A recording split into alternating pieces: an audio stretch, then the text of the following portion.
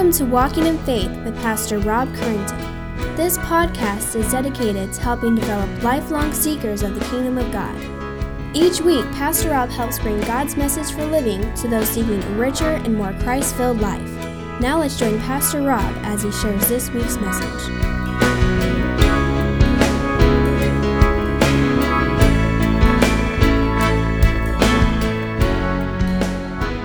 Dear Triune God, we come to worship you in your majesty. You are the all-sufficient one, the all-knowing one, the all-powerful one, creator of heaven and earth. Without beginning and end, all things find their origin in you. Father, Son, and Holy Spirit, three persons, each fully God, yet with only one God, the Trinity. We come to worship you. Reveal yourself to us through your word. Let us taste and see that God is good. We come this morning to humbly ask for you to help us to put all things aside that keep us from pursuing you. Whatever weight, whatever sin, whatever doubt, whatever burden we may be carrying, let us press towards the goal. Let's forget what's behind. Let us pursue holiness and rest in your grace when we do fall. When we do fail. Hear our confession. Grant us repentance. Strengthen our faith and renew the joy of our salvation. For there may be many that need that this morning. Stir our hearts alive with a passion for your word and for your glory. Give us the heart of Paul when he writes and calls us to embrace the cross of Christ. By preaching and teaching and understanding that it's Christ crucified. He's a stumbling block to the Jews and he's foolishness to the Gentiles, but to those who are both called, both Jews and Greeks, Christ is the power of God and the wisdom of God. And we submit to that this morning. Strengthen our resolve to be bold and courageous, that we may share our faith. For we know that the word of the cross is foolishness to those who are perishing, but to us who are being saved, to those of us that you've called, that you've drawn to yourself, that you've enlivened, it's the power of God. So let us embrace the foolishness of the cross. And may we trust in the power of the Holy Spirit to enliven the hearts of those who may hear us proclaim the gospel. For it's the foolishness of God is much wiser than men, and the weakness of God is stronger than men. To the Almighty God be dominion forever and ever. And in the name of Christ we pray these things. And God's people said, Amen. Today we're going to look at the crucifixion of Christ. And I want you to think of these words. Why should you gain from his torture and his pain and his suffering? Like Jesus, we should be silent. The title of today's message is Exposed for All to See. Let me ask you, have you ever found yourself in a humiliating situation? You know, a stumble, a fall, the dream in which you actually went to class and found out you had no pants on was actually true in reality? Why is it that we all have that dream? I think that I'm sure there's some doctrinal dissertations on that. But have you ever had that? Where someone's pouring more salt into the wounds. I remember one time, a young girl, we were at a party. It was outside. Everyone's outside. There's cake and there's, punch and all that. And one young lady was carrying her punch and was walking on the grass and not familiar with the terrain, wound up kind of stumbling into a hole that she didn't see and kind of stumbles and drops her thing and almost goes to the ground. How humiliating. You ever done that? Those types of things always happen with everyone around, We kind of enjoy those. I was just this week on Facebook, there's one of those things where it's a collection of videos of people just spills out, just in stores and things like that. And we think this is funny. And, we kind of live in a society where trash talk and everything else where we love humiliate. We may not say that, but we love to see other people be humiliated, whether we would address it. Maybe I'm using harsher words than it is, but in this case it was. The poor girl took a tumble.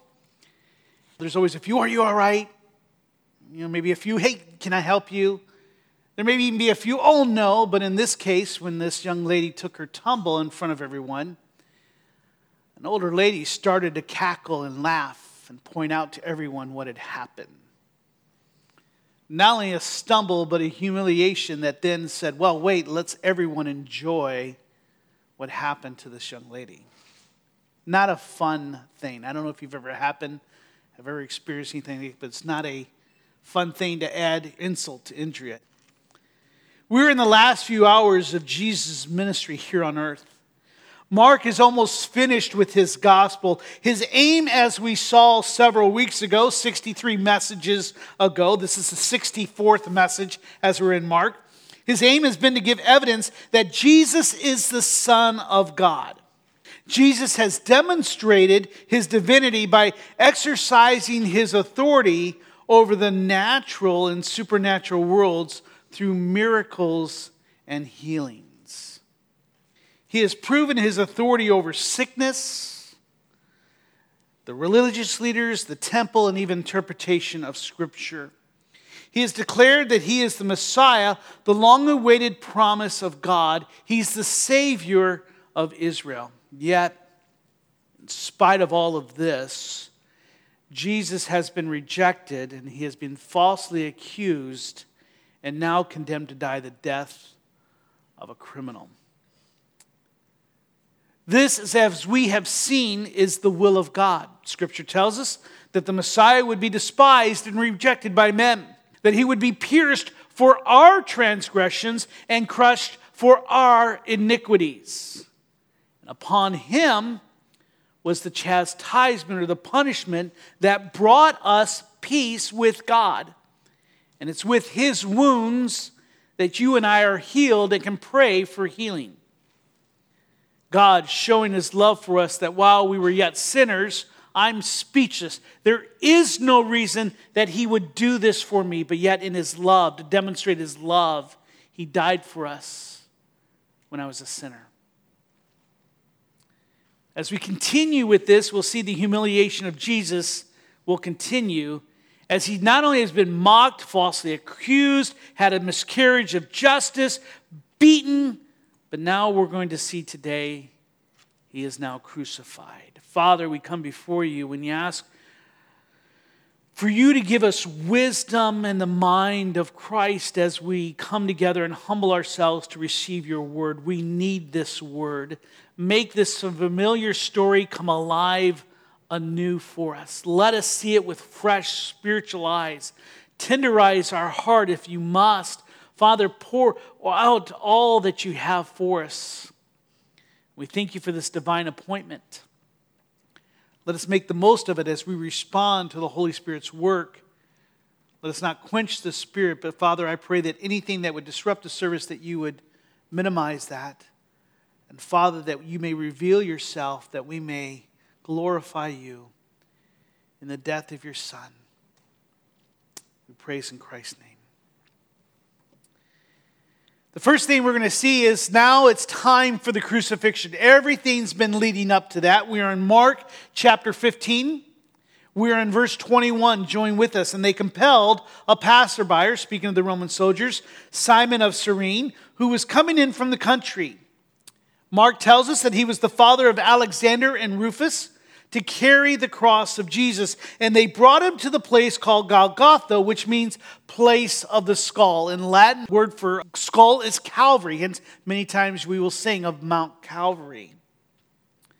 Men condemned to die by crucifixion were usually required to carry the heavy cross beam. Most of us, when we see the movies and we think of it, we think of Jesus carrying a whole cross. But that's not historically accurate. They would just carry the piece that his hands would have been tied to. The post would already been on the hill, so he would just carry just that cross beam. It was usually anywhere from 30 to 40 pounds to carry to the place of execution. Now, just as a reminder, up to this point, we see that Jesus has been scourged. He has been whipped. He has been beaten with hands and with sticks. He's bloody with open wounds. The Roman soldiers now place a hardened, rough piece of wood onto his lacerated skin and muscles of his back. Mark records that Jesus is weakened from his ordeal with not even enough strength to carry that or to drag that up to the hill of his execution. He's too weak to carry the crossbeam after his severe beatings. The Romans then compel Simon, probably a Jewish man originally from North Africa, to carry it the rest of the way up the hill. Now, I think that's interesting because Mark includes the names of his son, Alexander and Rufus. I believe Mark is the only one who does that. Most likely because they were known to the Roman church that the book of Mark is originally written to. In the closing to the book of Romans, Paul writes this. He says, "Greet Rufus, chosen of the Lord, also his mother, who has been a mother to me as well." Mark probably records Rufus and Alexander here. He makes mention of them, even though they play no part in the story. Probably records their name as a device to show more evidence. If you don't believe me, ask Rufus. He's there. His mom is there. Ask them. As well as a connection to the Church of Rome. You know these people. It's kind of like, hey, ask Rufus if you don't believe me. He was there. He understands what was going on. As if the illegal trial by the religious leaders, the mockery of the justice by Pilate, and the torture of the Roman battalion soldiers were not enough, Mark records now how they add more insult to injury as Jesus is placed on that cross and then taunted by many. We're going to see 4 sets of people that mock and taunt Jesus as he's on the cross. The first we'll see is the Roman guards as Mark continues in the story. Verse 23. He says that the Roman guards offered him wine mixed with myrrh, but he did not take it. And they crucified him and divided his garments among them, casting lots for to decide which he would make. Again, this is a prophecy of Scripture in the Psalms. Verse 25, and it was the 3rd hour when they crucified him. And the inscription of the charge against him read, "The King of the Jews." With him they crucified 2 robbers, one on his right and one on his left. Now it was the Jewish custom to offer wine to someone who was dying in order to help with pain. As Proverbs tells us, give strong drink to the one who's perishing and wine to those in bitter distress. So there you go. Those looking for proof text, it's for drinking wine, there you go. If you're in distress or dying, there you go. I say that jokingly, obviously. However, the Romans offered him wine to quench his thirst, but they spiked it to make it bitter and undrinkable. Again, mocking him. As prophesied in Psalms. They gave me poison for food, and for my thirst, they gave me sour wine to drink. Like King David, again, who kind of is a precursor to Jesus. He's that type to the antitype. Jesus receives no sympathy from those Roman soldiers. David lamented when he writes, "You know my reproach, my shame, my dishonor. My foes are all known to you. Reproaches have broken my heart." David writes, "So that I am in despair." He goes on to say, "I looked for pity, but there was none. And for comforters, but I found none." Jesus himself could say the same as he looked down from that cross. Yet I also believe, and this is my personal opinion, that I believe Jesus refused to drink, knowing that there could have been a narcotic to deaden the pain, because he was willing and desiring to suffer with his senses fully intact. There would be no respite for him.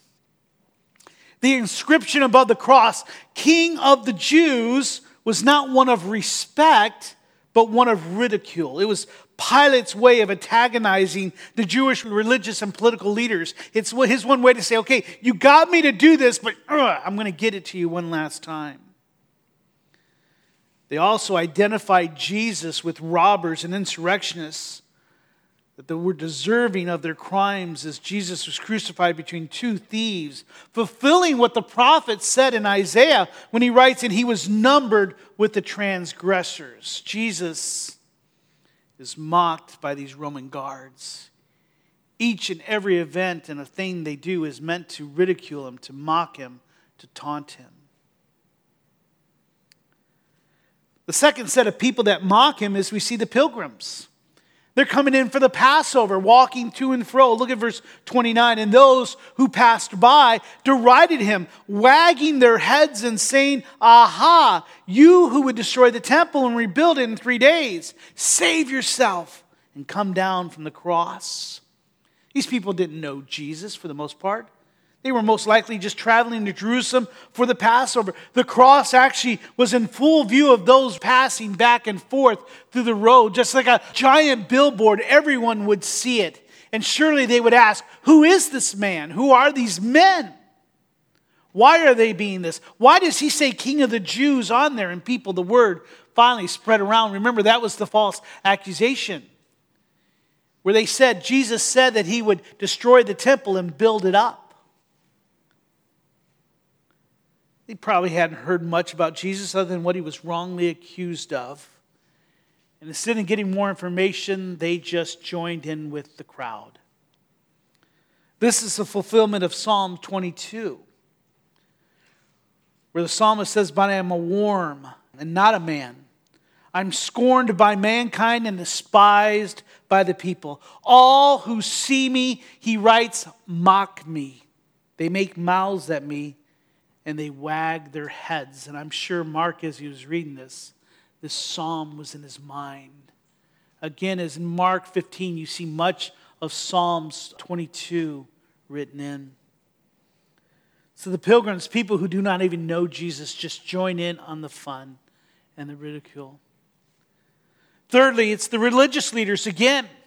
You think that they had their fill, but no. In verse 31 and 32, we see that they continue, where he says, "So also the chief priests with the scribes mocked him to one another, saying, he saved others. He cannot even save himself. Let the Christ, the King of Israel, come down from the cross that we may see and believe."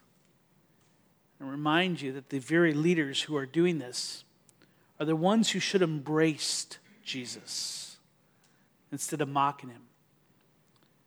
Instead, they gloat over his death. The religious leaders should have championed Jesus.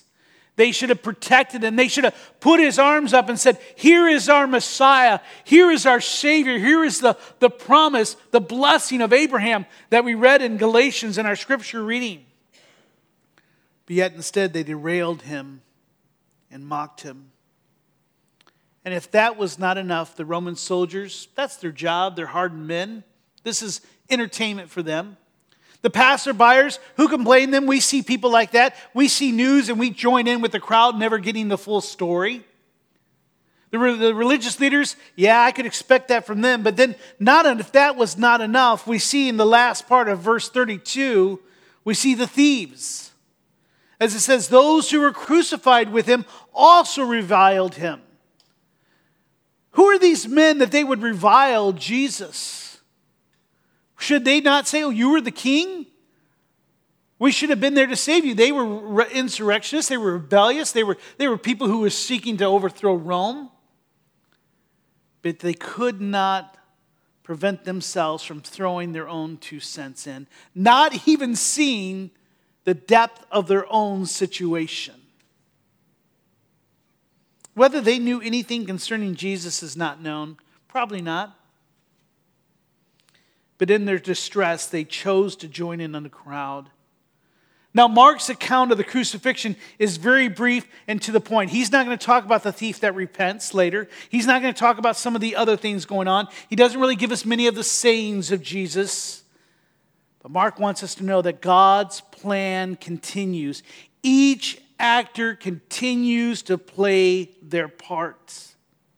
And as each of these 4 sets of people continually mock Jesus and taunt Jesus, I was haunted as they were singing this morning, "Ashamed, I hear my own mocking voice." You and I were not physically there, but our voices joined with all who were there. He died for us. We talked about this morning, would we die for Christ? I don't know that answer, to be honest. I won't even make that assumption. I can't answer that question. But I do know this, that if you and I were in that crowd, we probably would have been mocking Jesus. If not, we would have been like the disciples, scattered. And which one is even better? Ashamed, I hear my own mocking voice. Save yourself. Crucifixion was a horrible punishment. That was not enough. I'm sure the mockery, the taunting, that had to cut bitter to the heart of Christ as he looked, as he was able, physically able to see each and hear those voices, knowing that he created them, that their life depended on him. We now come to the crucifixion itself, the physical ailments that was happening to him. It was a horrible punishment reserved for the worst criminals and rebels. It was an agonizing death that could take hours. Jesus was on the cross, as most of us believe, 6 hours. It was designed to be public and shameful as the condemned were crucified and naked. Cicero, a Roman philosopher, politician, and lawyer, remarked that crucifixion was the cruelest and most hideous punishment possible. Dustin shared with us this morning that a Roman citizen could not be punished by crucifixion. It was reserved for the lower class. I'd like to share with you something to get, since Mark is so brief. I think it's important for you to understand, you and I to understand what happens at crucifixion. You might have heard this detail before. This is from Dr. Davis. He's a theologian and a physical doctor. It says, he writes, after mocking Jesus and striking him across the face, the soldiers take the stick from his hand and they strike him across the head, driving the thorns deeper into his scalp. Finally, they tire of their sadistic sport and the robe is torn from his back. Already having adhered to the clots of blood and the serum in the wounds, its removal causes excruciating pain, just in the careless removal of a surgical bandage, and almost though as he were being whipped again once more, as his wounds once more begin to bleed. In deference to Jewish custom, the Romans returned the garments.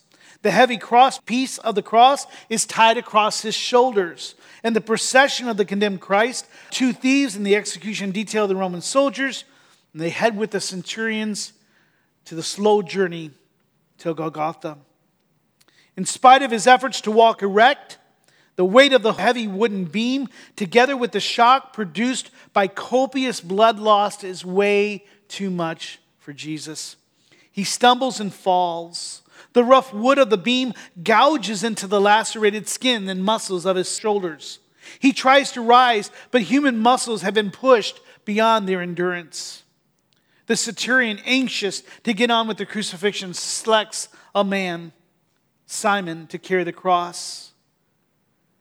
Jesus follows, still bleeding and sweating the cold, clammy sweat of shock, until the 650-yard journey from the fortress to Golgotha is finally completed. Jesus is offered wine mixed with myrrh, with a mild narcotic mixture. He refuses to drink. Simon is ordered to place the crosspiece on the ground, and Jesus quickly is thrown backwards with his shoulders against the wood. The legionnaire feels for the depression on the front of his wrist. He drives a heavy square wrought iron nail through the wrist and deep into the wood. Quickly he moves to the other side and repeats the action, being careful not to pull the arms too tightly so they would be as such, but to allow some flex and movement. The crosspiece is then lifted at the place at the top of the stripes, and the talus that's reading Jesus, King of the Jews, is nailed into place. His left foot is now pressed backwards against the right foot. With both feet extended, toes down, a nail is now driven through the arc of each, leaving the knees moderately bent and flexed. The victim now is crucified. As he slowly stags down with more weight on the nails in the wrist, excruciating pain shoots along the fingers and up the arms to explode in the brain. The nails of the wrist are putting pressures on the median nerve in the hand. As he pushes himself upward to avoid this stretching torment, he places his full weight on that nail through his feet. Again, there is a searing agony of nail tearing through the nerves between the metatarsal bones of the feet. It's at this point, as the arms fatigue, great waves of cramps sweep over the muscles. And then with these cramps comes the inability to push himself upward. Hanging by his arms, the pectoral muscles there of the chest are paralyzed. And the intercostal muscles, those muscles in our chest that helps us breathe, are unable to act as created. Air can be drawn into lungs, but they cannot be exhaled. Jesus fights to raise himself in order to get even one short breath. So it's a continual motion of up and down, up and down, with only the nails as his support to push himself up and to hold himself in place. Jesus fights to raise himself in order to get even one short breath. Finally, carbon dioxide builds up in his lungs and in the bloodstream, and the cramps partially subside. And spasmodically, he's able to push himself upward in order to exhale and bring in life-giving oxygen. We must remember that he experienced hours of this limitless pain, this cycle of twisting and joint-rending cramps. Intermittent partial asphyxiation, not being able to breathe for parts of time. Searing pain where tissue is torn from his lacerated back as he moves up and down against that heavy, rough wood. Then another agony begins with a terrible crushing pain deep in the chest as the pericardium slowly fills with serum and begins to compress against the heart. One remembers again the 22nd Psalm in the 14th verse where David writes, I am poured out like water, and all my bones are out of joint. My heart is like wax, it is melted in the midst of my bowels. Yes, the taunts, the mockery did their damage. What Jesus went physically on that cross was excruciating. And not only that, during the mocking and the taunting, as he's pushing himself up to get some breath and exhale, and then to come back down just to rest, as he's continually doing that, every movement of pain, of burning, searing pain, he's hearing within his ears the taunts and the mockeries of the crowd. I believe this becomes the final temptation of Christ. As those who cry out, aha, you who would destroy the temple and rebuild it in 3 days, save yourself and come down from that cross. That echoes the call of Satan for Jesus to make stones into bread and to feed himself in his temptation in the wilderness. In other words, put your own desires ahead of anyone else. If he was having some temptation in the garden, if his heart was heavy in the garden and his heart was sorrowful in the garden, what do you think it was at that moment when he realizes this is the Father's will? This is the Father's will. And he's hearing those taunts, save yourself. Could he? Again, here, let the Christ, the King of Israel, come down from the cross that we may see and believe. That's what I came for, so that they may believe. This echoes the call of Satan to throw himself off the pinnacle of the temple in order that the angels will catch him. Such a sight would have caused many to see and proclaim him as the anointed one. It was a shortcut to the Father's plan. Once again, Satan is giving him one more. Here's a shortcut. Come off that cross. Save yourself. You do not have to do this. Yes, they were coming in mocks and taunts, but I wonder sometimes, how did they resound in the ears and the hearts of Jesus with each gasping breath and pain that he suffered? But he stayed. He stayed. For 6 hours he stayed.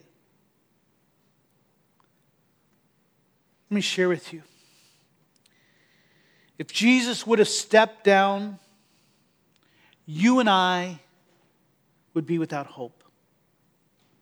If Jesus would have stepped down, if he would have listened to the mocking and the taunting of the people, if he would have said, this is enough, I think this is enough, I think we'd have to realize if Jesus would have stepped down, we would have lost everything. We would have lost the blood of the covenant for the forgiveness of sin. There would have been no ransom for you and I in our soul. There would be no salvation from sin. There would be no theological basis for our healing in Christ. There would be no kingdom to preach. There would be no kingdom to seek after. These promises would be void and null. There would be no fulfillment of Scripture. This book would be just pages of paper. And there would be no power over death. So Jesus let the taunts soak into him. The power of the Holy Spirit continued to fight. Even as his body wore down, he continued to fight through. Deuteronomy says that cursed is anyone who hangs from a tree. We read in our scripture reading, Paul in Galatians puts those together with the cross. Just like the Old Testament sacrifices, Jesus, as he's hearing the taunts of those people, he says, I'm going to do it for them. This is the curse that I must bear for them. Let me share this. If you're taking notes, here's what I want you to get to this morning. Jesus' humiliation brings you and I hope. The humiliation of Jesus brings hope to you and I. Take your Bibles and turn to Colossians chapter 2. I'd like to share with you, how does the crucifixion, how does the beating and the mocking and the taunting, how does all of that bring me hope? I need hope. I'm looking for hope. I'm struggling in my marriage. I'm struggling in my finances. I'm struggling in my relationships. I'm struggling with sin. How in the world does what Jesus did 2,000 years ago, how does that bring me hope? Colossians chapter 2, 13 through 15, one of my favorite passages of scriptures. Paul is writing to the church of Colossae. And he's speaking of Christ. And he says, listen here, there is a problem.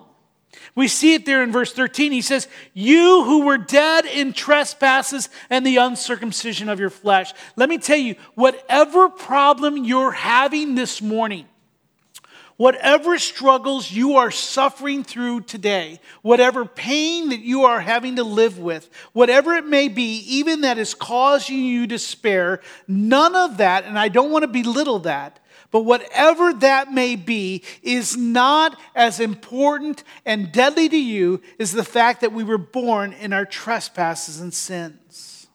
What you're suffering through now is because that we were born in our trespasses and sin. There's a problem.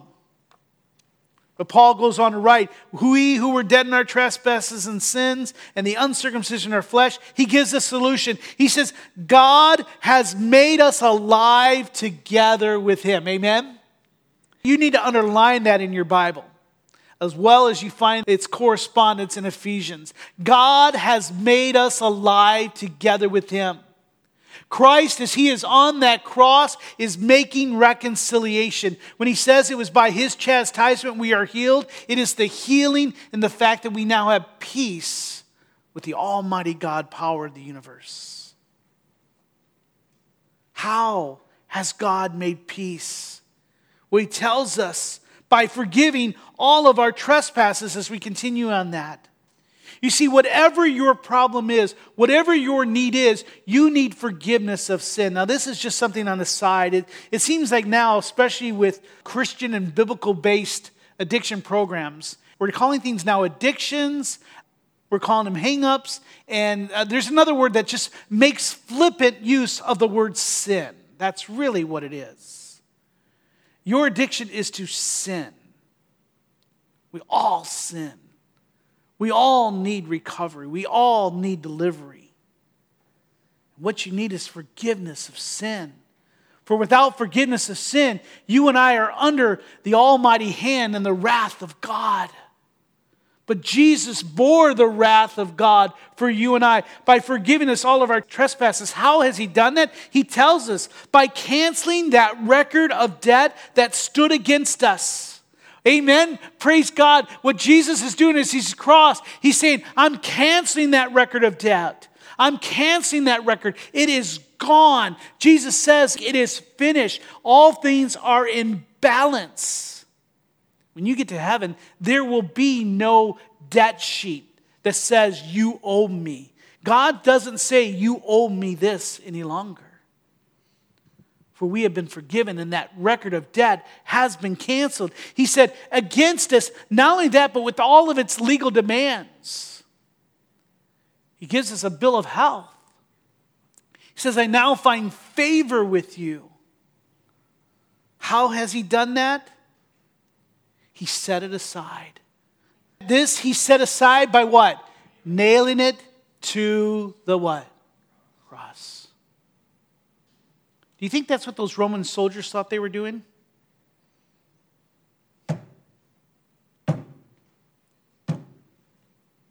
Never in their mind. His thought was, I hope I just make it in. Let me pound this puppy in and let me get to the other one. But in each blow,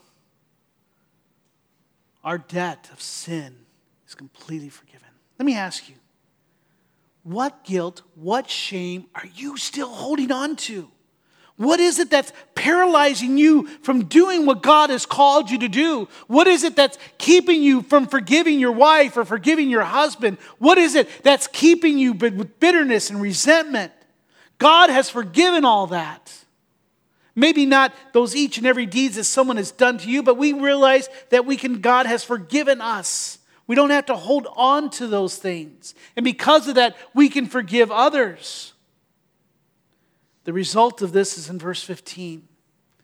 Because he nailed it to the cross by canceling our debt, it says he disarmed the rulers and authorities and he has put them to open shame. It's not Christ in open shame, but it is the rulers and the authorities by triumphing over them. So let's get to the point. What Jesus went through is horrifying. And I want to make sure that you and I never read this portion of Scripture flippantly again. When we sing songs, we should not sing those words flippantly without thinking, without considering what it means. So let me share with you this morning, and this is where it meets. Because that's not just an event that happened 2,000 years ago. It has active application for you and I right now, today. Galatians 5:24 says, because Christ is crucified, he says, those who belong to Christ have crucified the flesh with its passions and desires. You and I are also to be crucifying ourselves by crucifying those passions and desires that find themselves outside of God's realm. We don't have to worry about that. In Galatians chapter 5, he tells us, here are these works. He says, these are the works of the flesh. He says, they're evident. You can see them in the lives of each other. He says sexual immorality, impurity, sensuality, idolatry, sorcery, enmity, strife, jealousy, fits of anger, rivalries, dissensions, divisions, envy, drunkenness, orgies, all these things. He says, listen to this. I warn you, as I warned you before, that those who do such things will not inherit the eternal life. Because Christ is crucified, we need to recognize that we must come under the cross. If we do not embrace the cross, you and I are left without hope.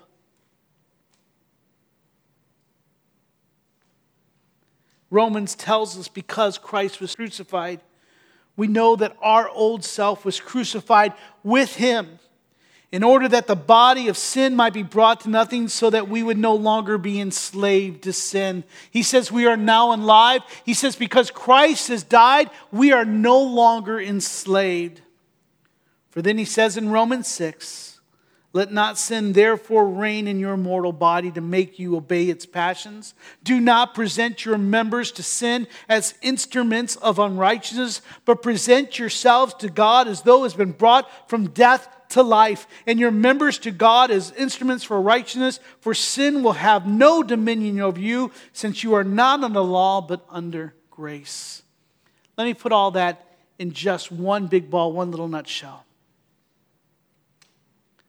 Because of Christ's humiliation, the mockery, the taunts, the beating, the miscarriage of justice, and his final agony on the cross, you and I are now enlivened and are to pursue holiness. Be ye holy, even as I am holy. If you're here this morning and you recognize that there is nothing that you can bring before Christ, when you recognize that there is nothing that brings you His reward, recognize it's to make you free. Choose Christ. Follow Him. Pursue holiness. Would you do so this morning? That's what God is calling us to. That's what Mark is writing. As Paul writes to the Romans, because Christ is crucified, you are free. Father, help us to recognize that freedom. Give us a moment now just to pause, to consider. Lord, may we pray and just share with us how we're to respond to the Spirit's work. There are some here that do not know you as Savior. If so, Lord, would you show them today? Show them the power of a Christ who is crucified for us. Let us see the freedom that comes. If there's any here that is struggling with sin, let them see that they have the power to live that type of life that pleases you. Let us release ourselves of all guilt and shame that's under your blood. May the taunts of Satan and the accusers go over our heads, realizing that they have no power. With every head bowed and every eye closed, would you take a moment to pause, to consider, to pray, and would you respond to what Christ may be calling to you this morning? May you be glorified in each and every life, in each and every decision this morning. May we carry this message with us and impress upon us the power of a crucified Christ. Let us embrace the cross. We pray this in Christ's name. Amen. We hope you have enjoyed this week's Walking in Faith podcast. We encourage you to share this podcast with others in order to help spread God's message to all those in need. If you have any questions or comments, we would love to hear from you. Email us at walkinginfaith@orangevilla.org. You can help us spread this podcast by writing a review at iTunes, and don't forget to visit us online at orangevilla.org. There you will find more information about our ministry, as well as share your thoughts, submit prayer requests, and find out how you can help others to grow in God's love. Until next week, may God bless you in everything you do.